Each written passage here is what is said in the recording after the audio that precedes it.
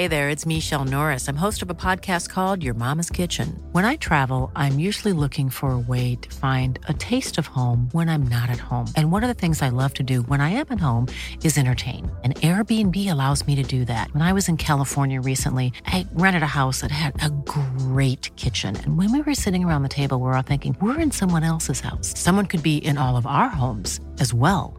If you have a home, but you're not always at home, you have an Airbnb. Your home might be worth more than you think. Find out how much at airbnb.com/host. It's a brand new year, and what better time to get going with that online store you've been thinking of? Those "I was there when Arsenal actually scored a goal" t-shirts would fly off the shelves right now. And to get yourself up and running, you need Shopify. Shopify is the global commerce platform that helps you sell at every stage of your business. From the launch your online shop stage to the first real-life store stage, all the way through to the "did we hit 1 million orders" stage, Shopify is there to help you grow. Shopify helps you turn browsers into buyers with the internet's best converting checkout, up to 36% better compared to other leading commerce platforms, and sell more with less effort with thanks to Shopify Magic, your AI-powered all-star. Sign up for a $1 a month trial period at shopify.com/arsblog, all lowercase. Go to shopify.com/arsblog now to grow your business no matter what stage you're in. Shopify.com/arsblog.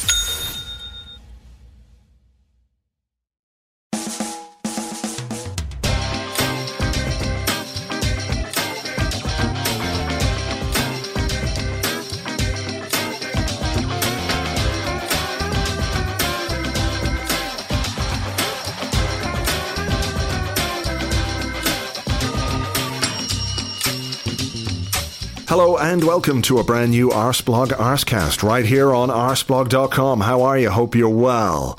It's a little bit different this week, the podcast, because I'm not here. By here, I mean at home in Ireland, in Dublin, in my studio. So I'm not really in a position to do a podcast. I'm actually in New York because when I looked at the fixtures and looked at the schedule, I thought, fourth round of the FA Cup, we'll get someone like Oxford.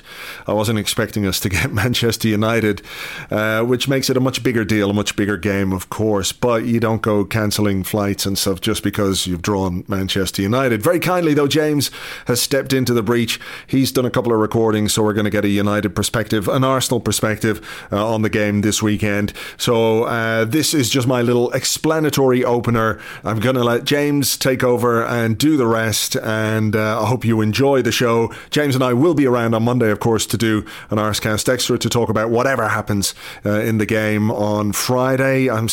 Friday tomorrow, Friday night, it's Friday afternoon. It'll be Friday afternoon here. I think we're going to be watching in O'Hanlon's on 14th Street.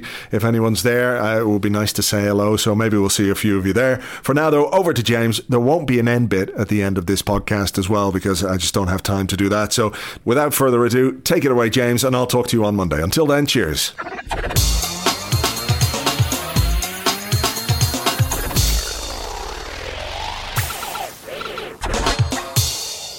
Okay, I'm delighted to say I am joined now by Manchester United fan, poet, writer, man of all things really, Musa Okwonga. Thank you so much for joining us, Musa. My absolute pleasure. Pleasure, James. It must be a much nicer time to be a Manchester United fan than it was even a few weeks ago. I mean, it seems like Ole Gunnar Solskjaer's appointment has really sort of transformed the mood there. Is that fair to say? Absolutely fair, and I think he needs to be given credit because not just any former player could have come and taken charge of United and had this impact. You know, there's plenty of ex-United players in the media, pundits, we see them all the time. But the specific job that Solskjaer has done, tactically, not just man management, but tactically, has really been a revelation. Yeah, and I suppose the biggest change is it in the style of football as well as the mood? I mean, it seems like a very different style, more sort of akin to the traditional United attacking football that we saw maybe under Ferguson. It absolutely is, and the reason I want to give Solskjaer credit beyond the man management, which of course has been fantastic, is stuff like using Jesse Lingard as a false nine against Spurs. That is quite smart. That's quite advanced. It's not the most obvious thing to do when you've got a player like Lukaku on the bench or in the squad who has been scoring with quite a lot of regularity. So yeah, I mean, Solskjaer he's done great things for the mood of the players, particularly Paul Pogba, who he's absolutely liberated. Yeah. But tactically, he's been really quite canny as well. Where did you stand on the Pogba thing under Mourinho? Just because it's kind of interesting, we've got a big midfield star at Arsenal who maybe doesn't necessarily see eye to eye with the coach. Right. And I guess there are maybe some parallels with Pogba's situation. What did you make of the way that kind of played out and his subsequent transformation, shall we say? I'm going to be honest with you. At one point, I actually wanted them both to leave, right? For different reasons. Because Mourinho was basically creating such a toxic environment, which is what he does, unfortunately, everywhere he pretty much goes. Well, these days anyway. And Pogba, because I love watching Paul Pogba, and I wanted him to be happy. I'm like, football career is short, and it's best to go somewhere where you can bring the best out of those talents. And we know that Pogba is an astonishing player at his best, and that was just, I could never see it happening under Mourinho at United. And I think that Ozil, it's a bit different with Ozil because for whatever reason, Ozil hasn't fitted within the tactical brief of Emery, even when deployed in a way which is his favoured way. Like, he's been given chances in his favoured position, whereas Pogba's been played in his favoured position under Solskjaer and has absolutely shone. And maybe that is a difference. Yeah, that is a good point. I think there are some parallels, but I think there are distinctions. I mean, I think Mourinho is, he's got a track record, hasn't he, of falling out with players in this fashion and maybe making scapegoats of some of the more creative players in his team, going right back to someone like Joe Cole. Whereas Emery, as far as I can tell, doesn't quite have that history. He had his issues with Neymar, but at the end of the day, Neymar was in the team every week. So it does seem like a very particular situation, that one. It'll be interesting to see if Ozil gets a run out in the cup game. But as for Solskjaer, do you think what he's done in his 7 games in charge is enough to put him in real contention for the top job at the end of the season? My hesitation says it all. I think that he is making a stronger case than anybody imagined at this stage. Yeah, for sure. But I think it's a bit dangerous to get caught up in the romance of this. Yeah. It is a bit dangerous because if you look at when good teams turn the kind of screw, Brighton are a good team. I'm not going to denigrate Brighton. Brighton maximise what they have. When they turn the screw, United look a bit rattled. When Spurs turn the screw second half, United look rattled. And the real thing that top managers have is the ability to control games for 90 minutes. If you look at Pochettino, when Pochettino was actually the first manager to face Guardiola at full strength and basically knock him back where he came from. Guardiola, I think Spurs beat City 2-0, I think it was, at home, and basically out-pepped Pep, pressed him out, to extinction, basically, his team. I think it was 2-0. And that is what United are looking for long term, the kind of manager that can control games against top sides. And Solskjaer, I don't know if he's got enough time to prove that quality, to be honest, before United take a decision over the next manager. So if not Solskjaer, then who? I mean, are you an advocate of Mauricio Pochettino? I think he's amazing. Listen, here's the thing. As a football fan, I would like him to stay at Spurs because I love managers seeing through a project, seeing through a plan. So I don't like, to be honest, I don't like the idea of sort of poaching somebody from a club like Spurs because he's made an incredible contender of that team. As a selfish Manchester United fan, of course, I'd love a manager like that because he's one of the best in the world. You could argue, actually, him and Diego Simeone, relative to the resources they have, are out by themselves as the best team managers in the world. If you look at the resources they have to work with and the competition they have. Yeah, it's a tricky one as an Arsenal fan because obviously I would sort of really love Spurs to lose Pochettino. Of course, you would. I would kind of hate him to be at Old Trafford because I do think he's an excellent coach, like you say. So that would worry me a little bit. Yeah.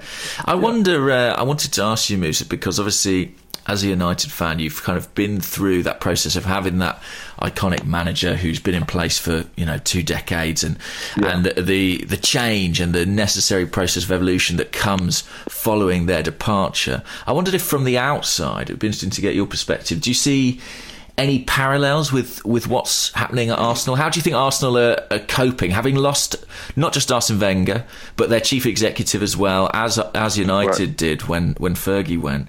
How do you think Arsenal are sort of managing with what is obviously a huge situation to deal with? I think Emery has done an amazing job. I'm so impressed by him. I'm so impressed by what he's done. He's come in with so much calm. He's got Arsenal playing beautiful football. He's made some really smart new acquisitions in the market. I think Mislintat is really sad, actually. The loss of Mislintat is such a shame, because I really like Arsenal as a club, and I think they're a club that's really done things the right way so often when their competitors, including United, haven't. And they've really stayed true to themselves. And I hope that Mislintat isn't as much of a hindrance as it seems to be, and maybe it's just a speed bump. Structurally, I think Gazidis actually probably did more damage than Wenger did, actually, weirdly enough. That makes sense, because Wenger left behind a pretty good squad, like a squad in a pretty good condition. Even players like Xhaka, who are much maligned. I can say that as someone who's here in Germany. Xhaka, actually, at Mönchengladbach, very, very good player. And he's returned now to pretty much the player that we've seen. He's still very card happy, don't get me wrong, but he's much more the player that he was Gladbach. So, Wenger did a great job in terms of the continuity, I think. Less than he's given credit for. It was time for him to go. Gazidis perhaps less so, because if Gazidis had done a great job, then we wouldn't have this whole Mislintat and Leahy standoff. I think that's fair. That makes sense. It does. He assembled that executive team and then ultimately stepped away from it before he could kind of figure out the politics of it, how it would actually function and how it would work. Right. We heard they were all involved in the appointment process for Emery, but beyond that, it seems like they were kind of left to sort it out for themselves. And perhaps there's Go on, Jed. Can I be harsh? I think that Mislintat was the guy you did not want to lose. I'd rather, in an ideal world, you'd have lost Sanllehi, because Mislintat's track record is just extraordinary. Like what Dortmund are doing now, with they've reinvested all that money and beautiful style, and they've got Favre there playing beautiful football. Mislintat, he was a big, and I hope he's not. For Arsenal's sake, I hope he's not as big a loss as he seems to be. It does feel like a significant thing, definitely, because given that we don't quite have the financial resources of some of the other clubs in this league, that was our trump card, as it were, in terms of being able to identify talent. And it did seem to pay some dividends last summer. People like Torreira, Guendouzi. Great signings, and it's difficult to attribute precisely who's responsible for them, but it seems likely that Mislintat was heavily involved, and certainly if you listen to his side of the story, he was heavily involved. So it's a shame that it's not worked out. But I think with Sanllehi, without being too simplistic about it, being Spanish and probably having some relationship with Emery before, maybe that was always the link that was going to be strongest and maybe survive. Right. But it is a blow. I mean, United experienced some difficult years after Ferguson went, and I think it's heartening as an Arsenal fan to hear that you think Emery's doing sort of well from the outside. Is there any sort of salutary lessons that United learnt from that period that you think Arsenal should take to heart? Can I be honest with you? I'm going to be very, very, very brutal here about United. I think that Arsenal have exposed the myth that Ferguson was impossible to follow. It's an absolute myth. It's an absolute myth. Like, if United had appointed Emery or someone like Emery after Ferguson, they'd have been far, far better for it. Someone who's forward-thinking, positive ideas, get the team playing football on the front foot, make three good signings very early in the summer. Basically recruit with a manager like Ferguson. You start the recruitment process, 2 or 3 years before he leaves, which is what you do in any corporate job. You headhunt, 2 years in advance. Yeah. You look at Germany. Nagelsmann is going to take over at Leipzig next season. It's done. Everyone knows it. Like, it's done. That's the manager. Like, everybody knows what Nagelsmann's going to do, and that's completely normal. That's good corporate governance. And United have been absolutely exposed because the whole talk was, oh my goodness, Ferguson's left a vacuum, which all the pundits lapped up. But it's nonsense. A good manager with modern ideas and 3 or 4 new signings to freshen up the squad is back in contention and is top 4 immediately again. Moyes, Van Gaal, Mourinho, these are all managers recruited based on what they had done and not what they could do. There was no sense their best years were ahead of them, that they could keep evolving. Emery, there's no reason why his best years are not ahead of him. There's no reason. if that makes sense. That's a very interesting take on things. I hadn't necessarily heard many United fans express that before, that, you know, that it's basically the mistakes of the club that made following Ferguson such a difficult act.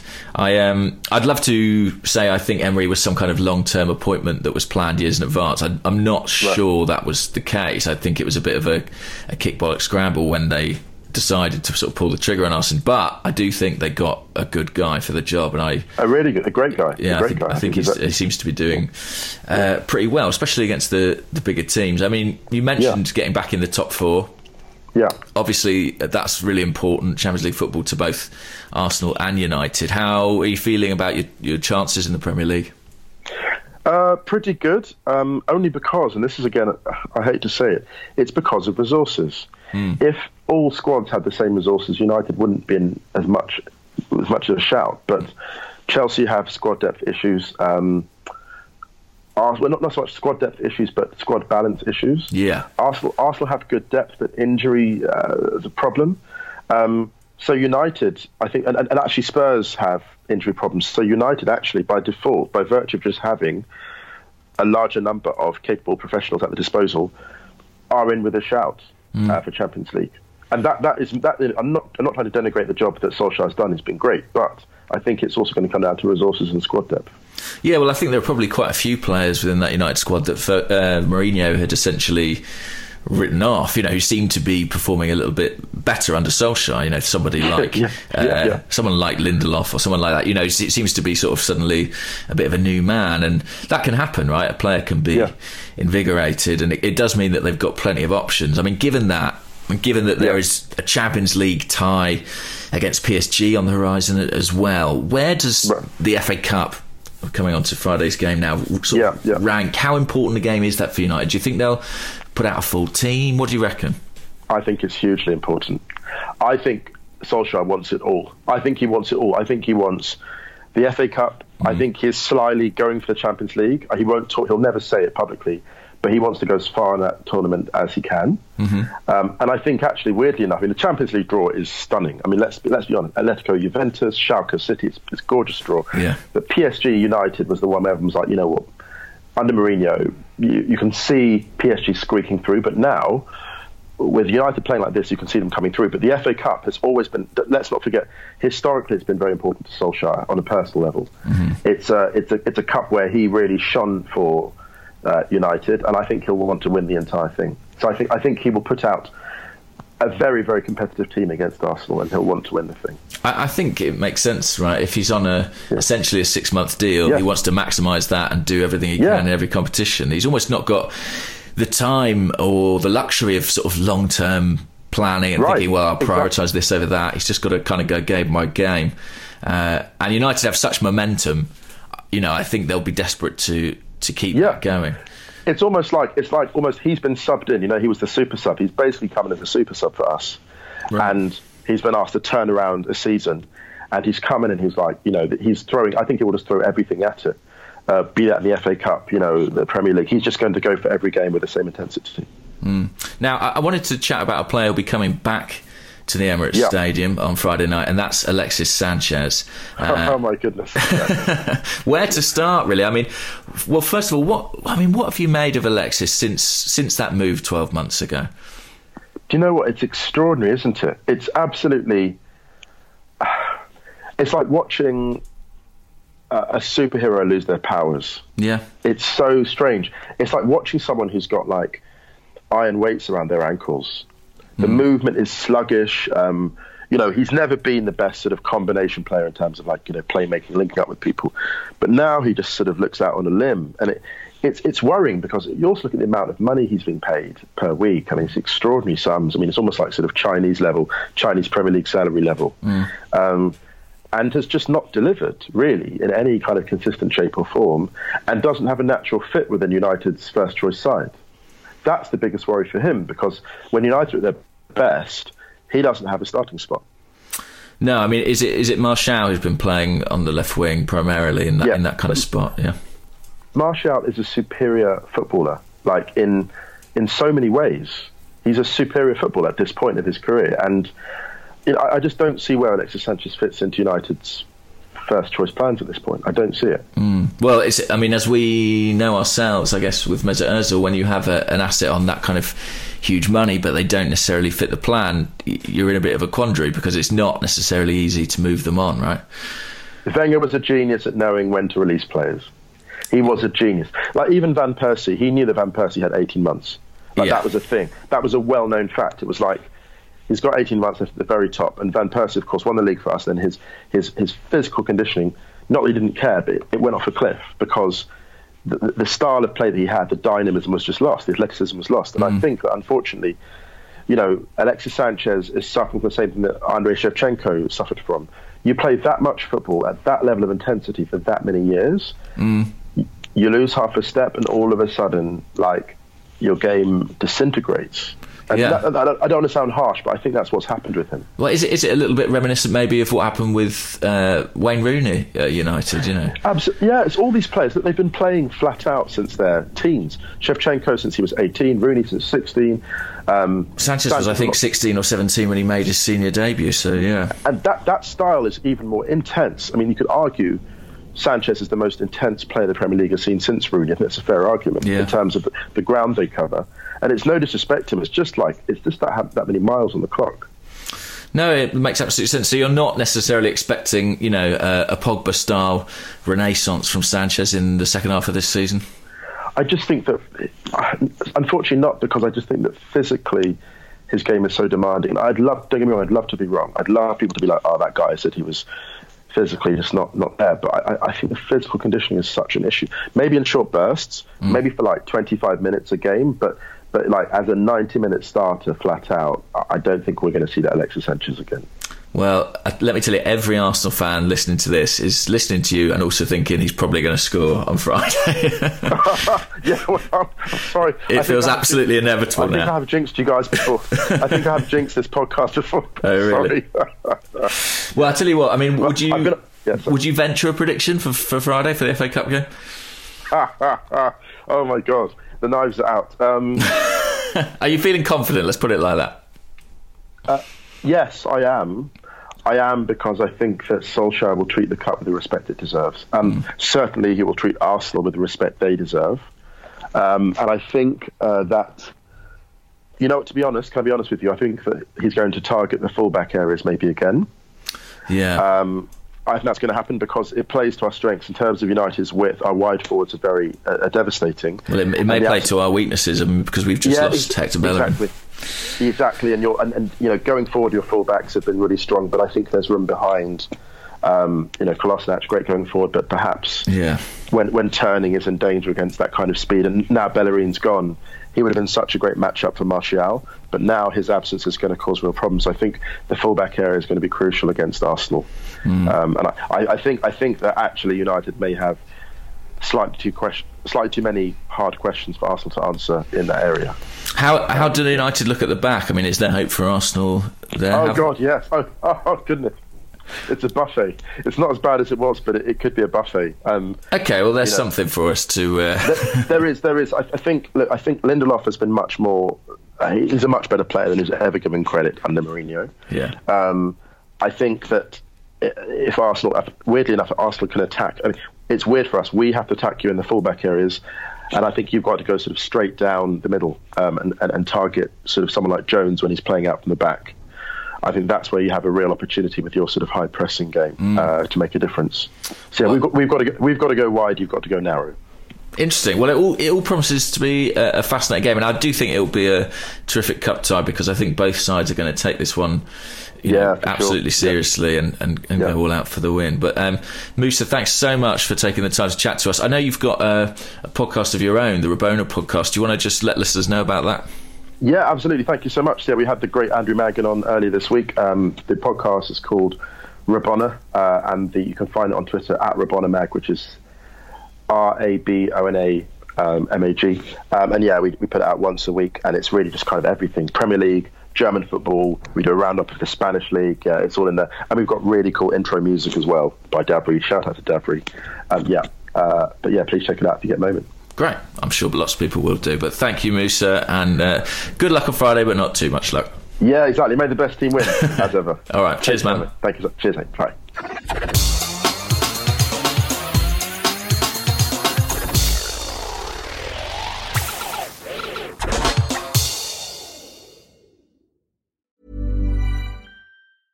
Hey, I'm Ryan Reynolds. Recently, I asked Mint Mobile's legal team if big wireless companies are allowed to raise prices due to inflation. They said yes. And then when I asked if raising prices technically violates those onerous 2-year contracts, they said, "What the f*** are you talking about, you insane Hollywood ass?"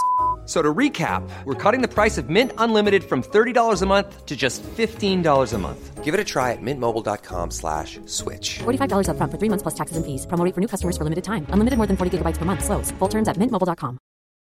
Life is full of what-ifs. Some awesome. Like what if AI could fold your laundry? And some, well, less awesome. Like what if you have unexpected medical costs?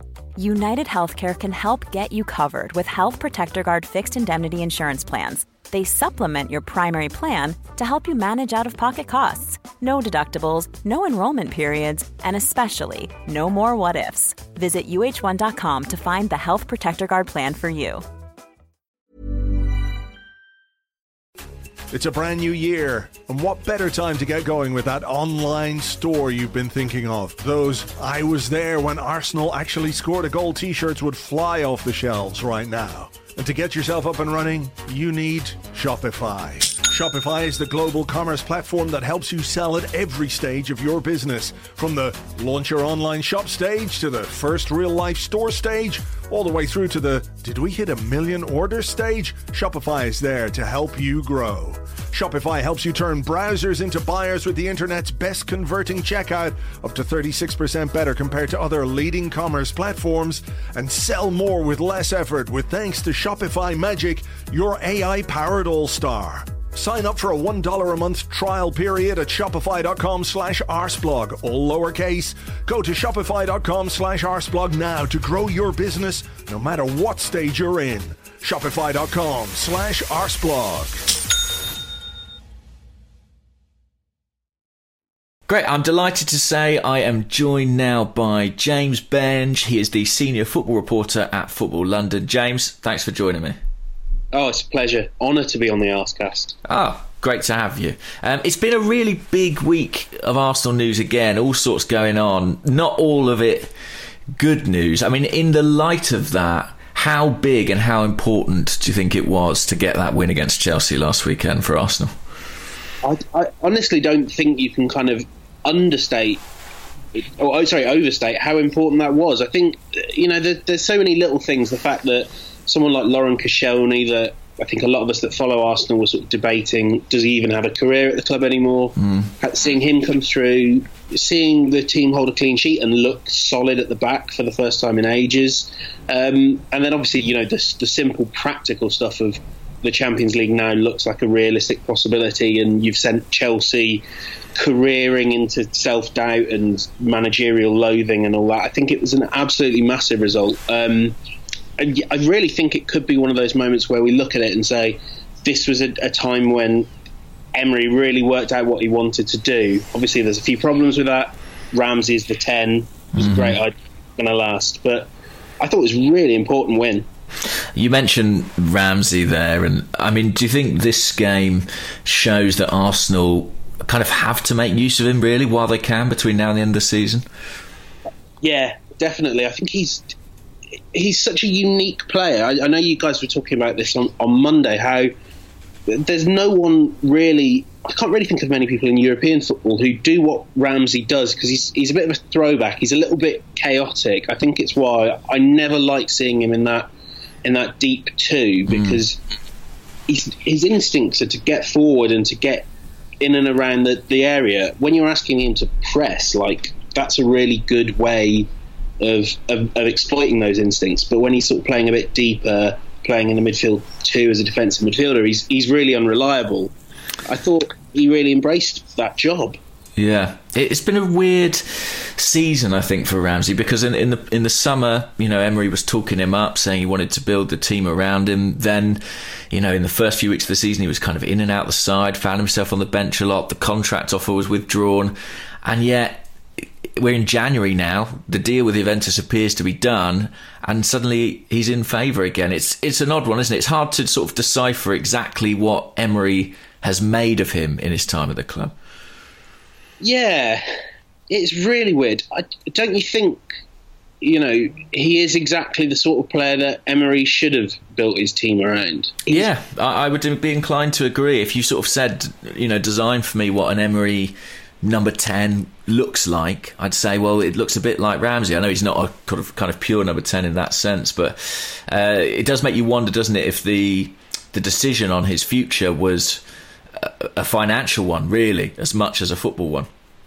Oh yeah, I'm pretty certain it was. I mean, I feel dreadfully sorry for Ozil about this, but so much of kind of what's happened at Arsenal over the last year has really all come down to giving Mesut Ozil that massive contract. The truth is, you can't put over £500,000 a week into two players that basically can't play together in Ozil and Ramsey.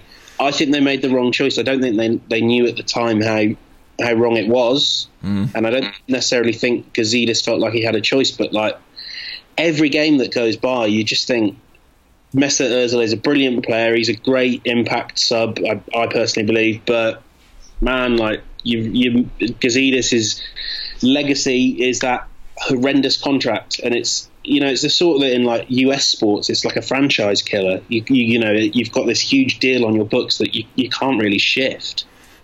Yeah, it is obviously a worry, and heading into the summer, I'm sure it's going to be top of the agenda. As positive as the Chelsea result was, there was one piece of really bad news that came out of it, and that was the injury for Hector Bellerin.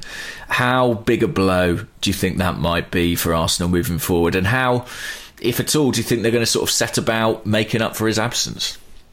So I'm like the convener of the Hector Bellerin fan club. I think he's phenomenal, and I won't hear a word against him. And actually, I don't think you can come close to replacing Hector Bellerin. Basically, since the start of last season, first Wenger and then Emery have basically gone, well, we're not going to really have a right flank except for Hector Bellerin. He can do the lot. And like sometimes when he's a bit off, people seem to forget that he's just a one-man wing. Like there's very rare that Arsenal have played since kind of Walcott fell out of favour. It's very rare that Bellerin's had anyone to work with on that flank. It's been Ozil or it's been Iwobi, Mkhitaryan. Sometimes they're all players that drift inside and kind of park themselves in field, and Bellerin has to do all the attacking and all the defending. This season he's done that really, really well. And so I don't really know how you go and get around that. Maitland-Niles seems like the obvious replacement, particularly for the weekend. I dread to think how Lichtsteiner would get on against Martial or even Sanchez. It's really tough, and you can't go into the transfer market and sign someone that can do half of what Bellerin can do, because that's a £40 million. Kyle Walker is the only other player in the league, I think, who can do what Bellerin does. It's such a big loss. It is a really big loss, and a real shame, because Arsenal, they played with the back four against Chelsea, and I thought it looked really solid. And Bellerin is such a big part of that. You wonder if Emery will have the confidence to stick with the back four without Bellerin there to kind of provide that balance on that flank. Do you think, there's a lot of debate about Maitland-Niles and what his best role might be in the future. Do you think that he is someone who could do a job at right back in this period? Yeah, I think I think do a job is definitely the right way to phrase it. He's not gonna. I don't think he'll set the world alight. But I remember the Liverpool game last season when Kolasinac was dropped, and I can't remember if Monreal was injured, but Maitland-Niles came in, and I think I don't really remember him having many bad games, particularly in those big important matches that he's going to have to play. Like he's solid. He's not, I think he's got quite a good future at Arsenal. And I remember this was something else you guys discussed.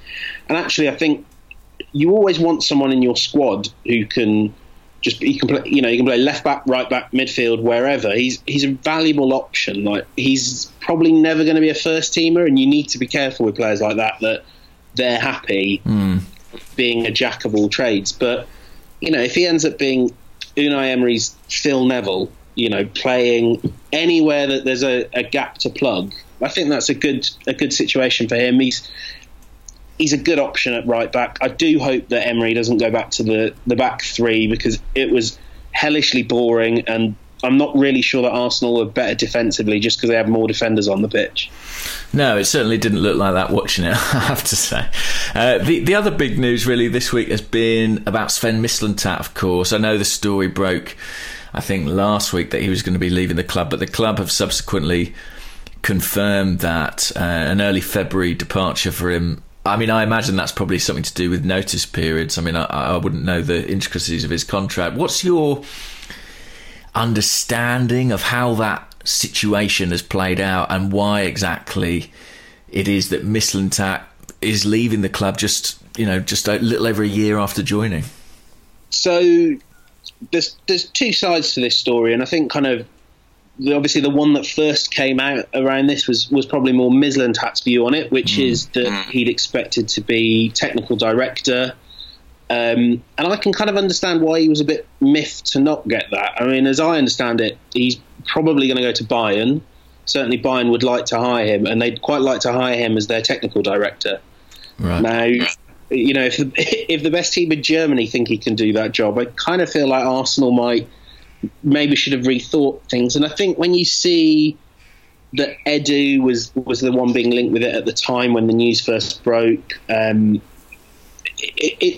would be quite miffed if I was someone of Mislintat's quality. I mean, I remember when the rumours were first going around about Arsenal going to appoint a technical director, you go and speak to people at the club and they say, well, look, just because he's doing a good job doesn't mean he should get a promotion. And you think, well, I would think if I was doing a good job in whatever field that I maybe should get a promotion. And I think that's where his frustration grew. Obviously, it would have been a really tough job as well. He's got nothing to spend this month. They're not going to have that much to spend in the summer.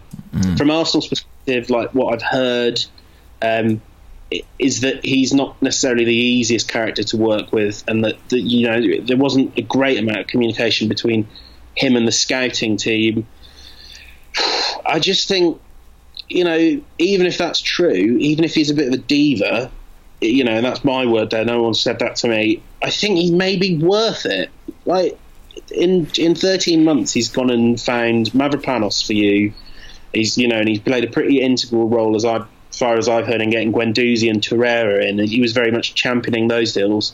That's like 35-40 million pounds of spending, and I think if you were to sell all those players tomorrow, you'd get well over 100 million. He's doing a good job. If he's a bit difficult doing that job, maybe you just got to deal with it. I think it's such a big loss. I know a lot of people don't agree with me, but I think that's going to come back and bite them, because Arsenal need to spend their money smartly, and I think he was really good at that. Yeah, I mean, I'm inclined to agree, and I even think if you look at the deals that we did last January, he probably played a pretty instrumental role in getting Aubameyang over the line. I think that's fair to assume, and I know, that's not the same skill is kind of, spotting the talent, but I think when you look at the few world-class players we actually have on our books, he brought one of them here. So I think it is a real loss, and particularly given the budgetary restraints we're likely to be working under. But I guess the January transfer window is still open. He is still technically working for us. What do you expect, if anything, from Arsenal between now and the transfer deadline? So I haven't had my ear to the ground too much on this. You might even know better than me, because I saw you tweet about Denis Suarez last night, and it sounds like that deal is getting more complicated by the minute, which, if we know Arsenal, the complicated deals tend not to swing in their favour in the last few days of the window. So kind of wouldn't surprise me if nothing happens. The one I keep an eye on is whether El Neni goes. That can free up a decent chunk of the wage budget, and I think you probably, if you were smart sellers, which Arsenal aren't always, you might get 15 to 20 million for him, and suddenly there might be a bit of flexibility. I think, Emery wants a loan signing. Emery wants Denis Suarez. I personally doubt what use he is. I think if you're playing the diamond, maybe he replaces Ramsey, but Mkhitaryan I think could do that job as well. This is just a feeling, I have a feeling this ends with Arsenal getting no one, which normally ends in demands for public inquiries and the like. Yeah, I mean, I don't know. Most Arsenal fans probably share that feeling because they've kind of seen similar things play out before. How dangerous do you think that would be for Arsenal? Do you think they can afford to go through the January transfer window without making an acquisition? It is tough because I know that it drives fans mad, but kind of when you hear Emery sort of, and when you hear people around the club saying, "Oh, it's hard to get players that are of a good enough standard," I kind of have sympathy with that because, Denis Suarez, I'm not an expert on Barcelona, but from what people that are tell me, he's good and he'd be a useful player in the Arsenal squad, but he's not the sort of signing you make that will swing your Champions League campaign, whether you get into the Champions League. He's a body that would kind of fill up a space. I think if they could go and get anyone that can play on the wings and really inject some pace into this team, that kind of, particularly now that Bellerin's gone down, I think that would be massive. And that certainly, if I were on the Arsenal recruitment team, that's where I'd be looking to spend my money. But I just don't see anyone out there that's going to change Arsenal's season, that's going to make the match-winning contributions. I think it's much more important to get a system in place, whether it's the diamond or whatever, that really brings the best out of the players you've got there. Because, for me, it's definitely a team that is capable of finishing in the top four. Yeah, I don't really see anyone out there that improves the team. Which sounds like I'm sounding a lot like Arsene Wenger now, I realise. I think it is difficult in January to identify talent and find people who do. Emery said it himself, I think, who do bring something new, bring something different, and it's surprising. I suppose it's a little bit surprising given the players we've lost, Rob Holding at centre-half, Danny Welbeck as a kind of pacey, potential wide forward. We've not really seen those kinds of players linked. And even though Denis Suarez is talked about as a wide player by Emery, he's not a conventional winger, is he? He's not someone who's going to get to the byline. He's more of an Iwobi, Mkhitaryan kind of playmaker type. So, yeah, it has been odd seeing the players we're linked with, and it does feel increasingly like maybe it's not going to go anywhere. I'd love to think they were keeping powder dry from the summer. It troubles me that you say you don't think they'll have much money to spend then either, but maybe other than Stan Kroenke, that's what we've got to get used to. Yeah, I've heard the two figures I've heard are either 50 million or 70 million. Now, the challenge that Arsenal have is that everything changes on whether or not you get in the Champions League. Right. And I think it's more pivotal now than ever, because 3 seasons in the Europa League, I hate to break it to you, but you are the sort of Tottenham from 10 years ago. You're a Europa League team, and you start having to pay Europa League wages and sign, you're basically competing with teams like Everton, and I guess maybe even Chelsea at the current rate. But you just, Arsenal wouldn't have that financial might to just be able to say, well, we want Nicolas Pepe, for instance. It's going to be really tough to get someone like him if you haven't got Champions League money to spend. It's tricky. Sure. I think 1 year in the Europa League isn't that costly, but when it becomes multiple years, you do start to give yourself a real problem. But nevertheless, the Champions League and qualification for the Champions League is kind of off the table for this weekend at least, because it's the FA Cup and Manchester United. How seriously are you expecting Unai Emery to take this game? Do you think he's going to go all out for the win? Yeah, I think you've got the advantage, haven't you, of the Cardiff game coming up, which might be a relatively easy game. I think, and there's little bits of rotation you can do. You can maybe take Kolasinac this weekend and bring in Monreal. But I wouldn't see any reason to play anything other than the strongest team, really. I think you're better off resting for the Cardiff game, because that ought to be something of a gimme. And, coming off the back of the Chelsea win, and also kind of factoring in how rough things are looking off field, how much of a momentum boost would it be to beat Man United in the FA Cup? I think every time Arsenal have beaten Man United in the FA Cup, they've gone on to win it as well, which I know is one of those silly statistical quirks, but it's just the season would start snowballing on the pitch. I think if you could get wins from both those games, like, it would be huge, I think.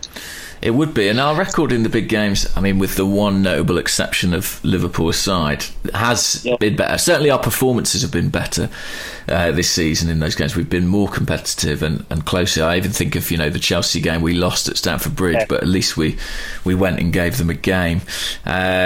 We seem to find something of a formula against Chelsea that was really effective with that diamond midfield and that high press. Is United a game in which Emery, rather than shaking things up and changing his system, should he stick with what worked against Chelsea and try and deploy that again? Yeah. I hadn't quite thought of it, but if I kind of think one of the advantages with what Solskjaer's doing with United is you basically know how they're going to line up, which is a pacey front three, and then that, in that 4-3-3. And you think, what's the weak link that that Arsenal can exploit there? It's Nemanja Matic, and I think if you put someone like Aaron Ramsey on him, he'd give Matic a hell of a time. And I think then you've got, I think, Torreira, Guendouzi, and Xhaka. I don't think they'll have any huge problems with Herrera and Pogba, as well as Pogba's playing.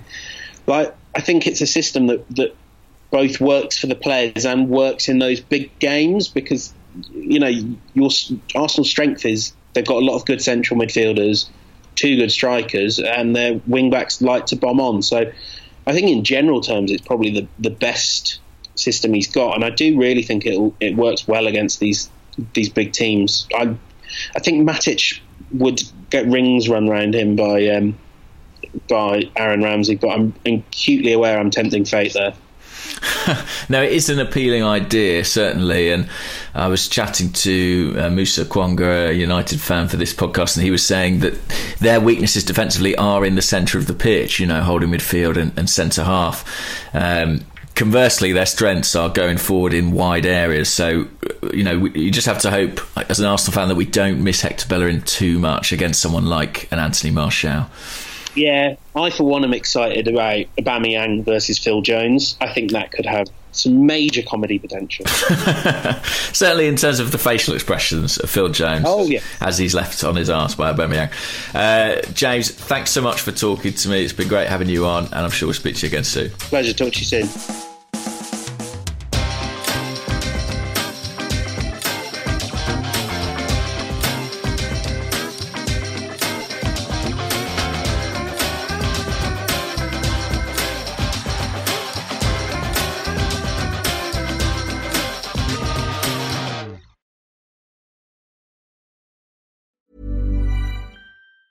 Mom deserves the best, and there's no better place to shop for Mother's Day than Whole Foods Market. They're your destination for unbeatable savings, from premium gifts to show-stopping flowers and irresistible desserts. Start by saving 33% with Prime on all body care and candles. Then get a 15-stem bunch of tulips for just $9.99 each with Prime. Round out Mom's menu with festive rosé, irresistible berry chantilly cake, and more special treats. Come celebrate Mother's Day at Whole Foods Market.